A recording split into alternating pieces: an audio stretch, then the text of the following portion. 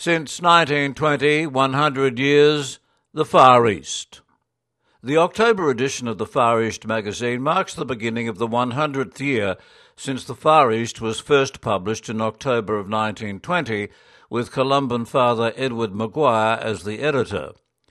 Subscription rates to any address in Australia and New Zealand was 5 shillings a year and 6pence for a single copy. In the opening editorial, there was a strong assertion of the urgency of mission to China, the place of the Columban Society in that work, and the obligations of Australian Catholics to respond.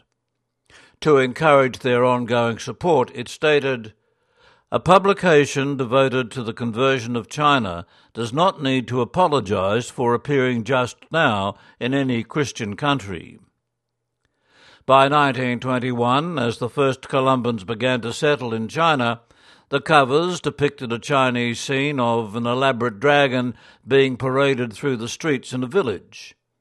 And this cover was repeated in various colours until May 1922, when more creative Chinese-influenced artwork was introduced. Artwork and editorial changed significantly over the years to include stories from the 16 countries where Columbans now work.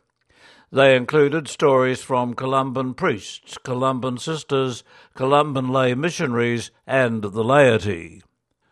When the Far East turned 90 years, the editor, Father Gary Walker, wrote, "The Far East started with missionaries writing letters home to their families about their missionary work and the people they met in distant places.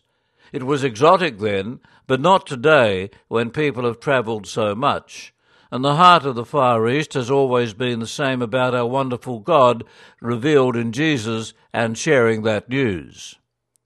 And how can we forget one of the most loved and fondly remembered characters of the Far East, Mickey Daly? We still receive requests to bring him back. We pay tribute to the past editors of the Far East, whose commitment to the magazine has resulted in it being one of our flagships even today.